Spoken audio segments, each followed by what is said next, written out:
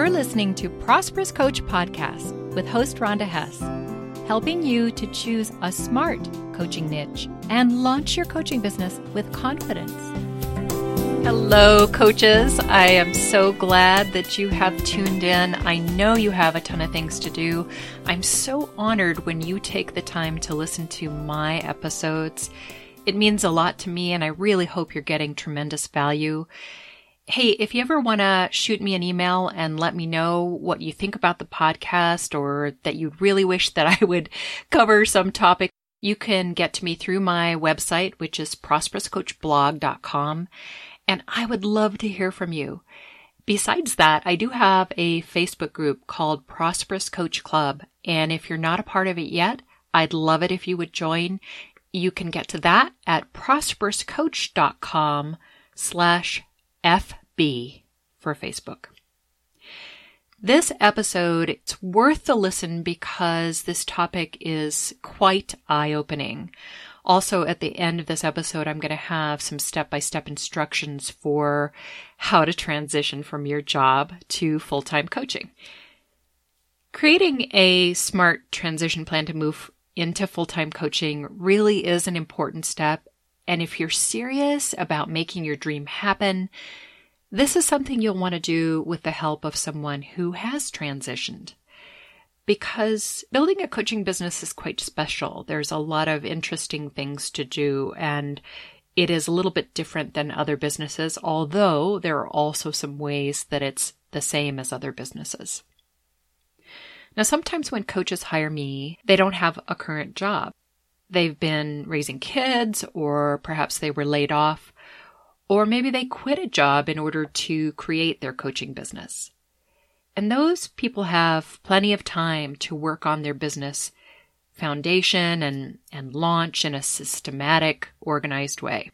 Obviously, there are some huge advantages to that scenario.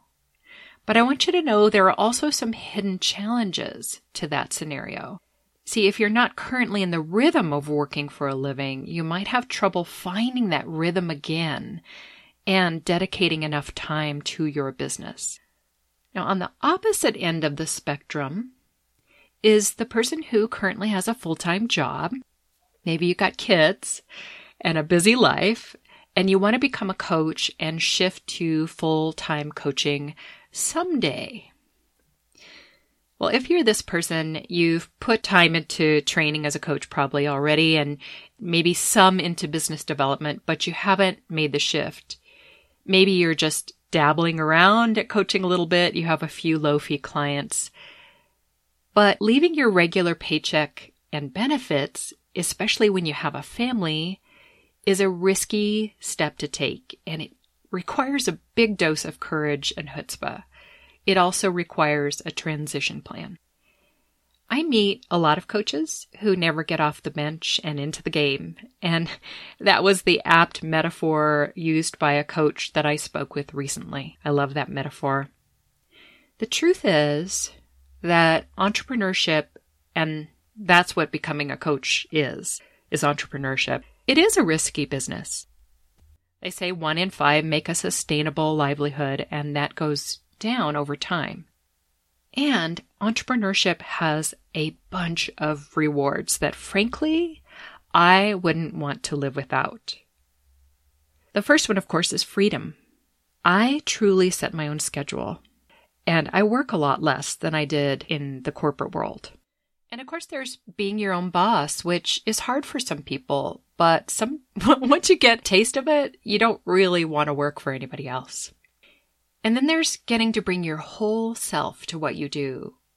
You know, in a lot of jobs I've had, I'm just sort of a cog in the wheel, and I really didn't feel like I could be my whole self, but you really can be in your coaching business. There's also the beauty of being able to innovate and create on your own or with a team, whatever you need. The huge feeling of accomplishment, though, that comes with building a successful business and maintaining it is significant. It means a lot to me. It might mean a lot to you too. Now, there are some common myths about coaching business startup, and I want to bust those for you. The beauty of a coaching business is that there's no real barrier to entry except having the grit and the focus to take the risk. The truth is, you don't really even have to have coach training or certification, although I personally think it's a good idea to be a trained coach. There's a common misconception, though, that I run across, and it has inspired me to do this episode. Recently, I was having an on-air coaching session, which hasn't aired yet, with a smart and confident man who has been coaching on and off, more off, while raising a family and engaged in a successful mid-management career. Odell was encouraged to become a coach by his pastor and friends. He took training, and then he found it hard to nail down his coaching niche. That's what motivated him to start Googling for help, and he found me through Prosperous Coach podcast. I want you to listen now to a clip from early on in my conversation with Odell. How long do you really think that you need? If the barometer for doing such is replacing my current income, I see no reason, if I were really about my P's and Q's, a year on the aggressive end, 2 years on the conservative end. Okay. When you talk about replacing your income, what do you mean by that? Replacing the income that I currently make in my day job. I wince when I hear people say that they'll transition from their current full-time job to full-time coaching when they replace their income from their current job. Why? Well, because I've never seen anyone successfully replace their income from a current job while they're still working. When coaches hire me to help them build their coaching business from the niche up, one of the first things I do is to assess how well positioned they are, both in mindset as well as practically, to become an entrepreneur. I ask, how much time can you dedicate weekly to building your business? If I hear less than 20 hours a week, we're probably having a different kind of conversation. But I also check for their expectations. I ask, how much money do you expect to make in the first couple of years? And do you have savings set aside to invest in your business and to aid that transition? That phrase, replace my income, as a condition for transitioning always stops me in my tracks. Time is the ultimate limiter. So I asked Odell, with your full-time job and kids to raise, how much time do you have weekly to dedicate to growing your business? He said 15 hours. And I thought, uh-oh, that's a yellow flag and possibly even a red one. I really felt for Odell because how could he or any new coach know what it takes to launch and run a business? Unless you've been an entrepreneur before, there's no reason why you should know. And sometimes I have to say I don't love being the truth teller, although it is a big part of my integrity.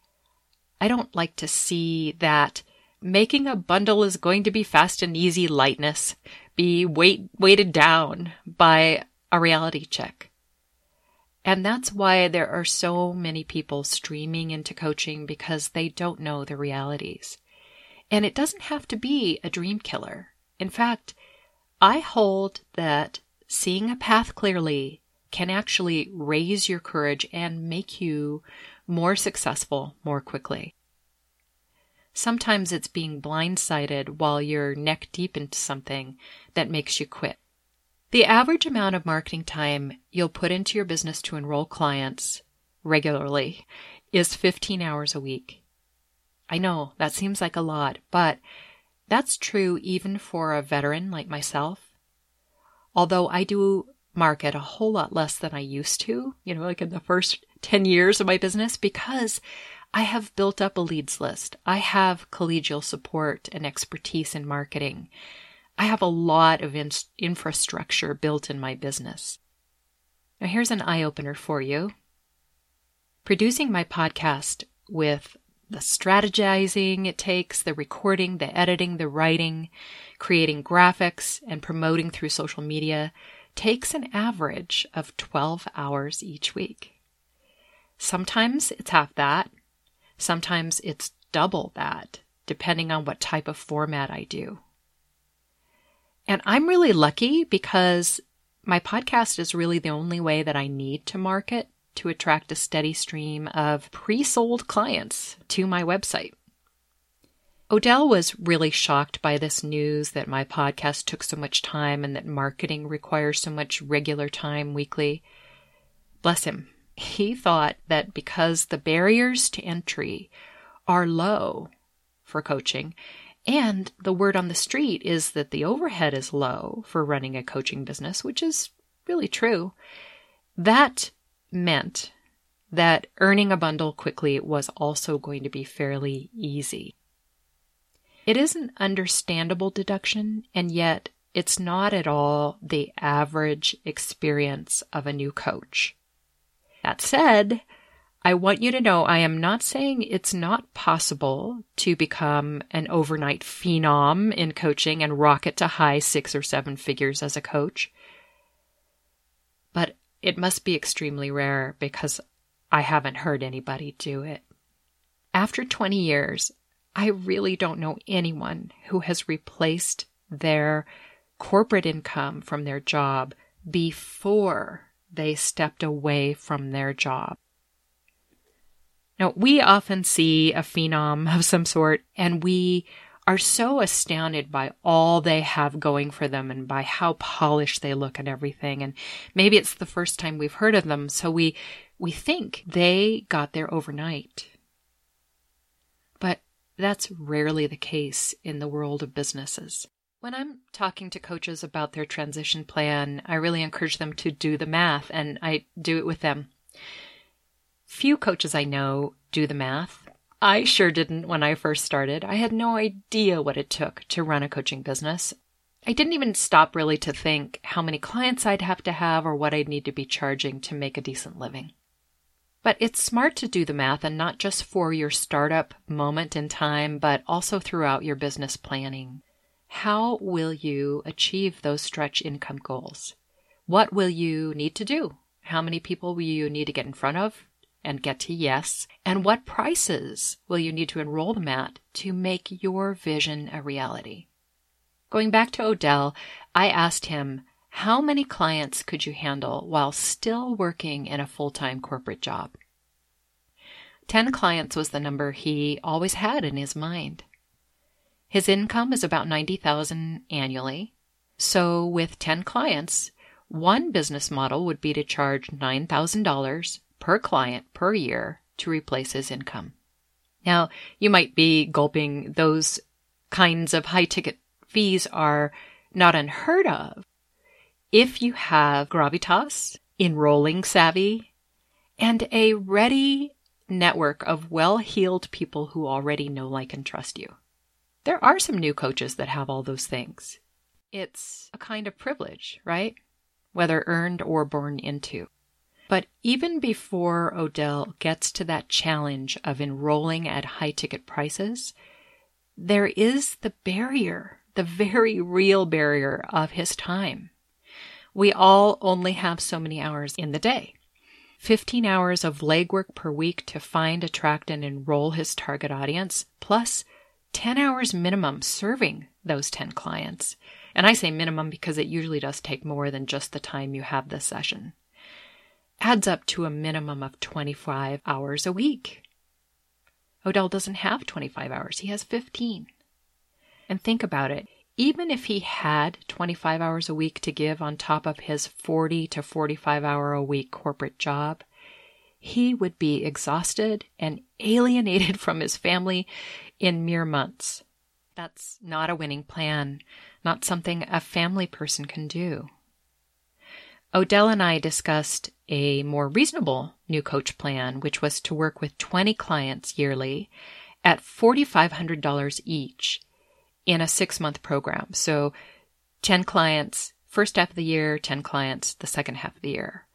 Enrolling 10 clients in 6 months is not that hard to do.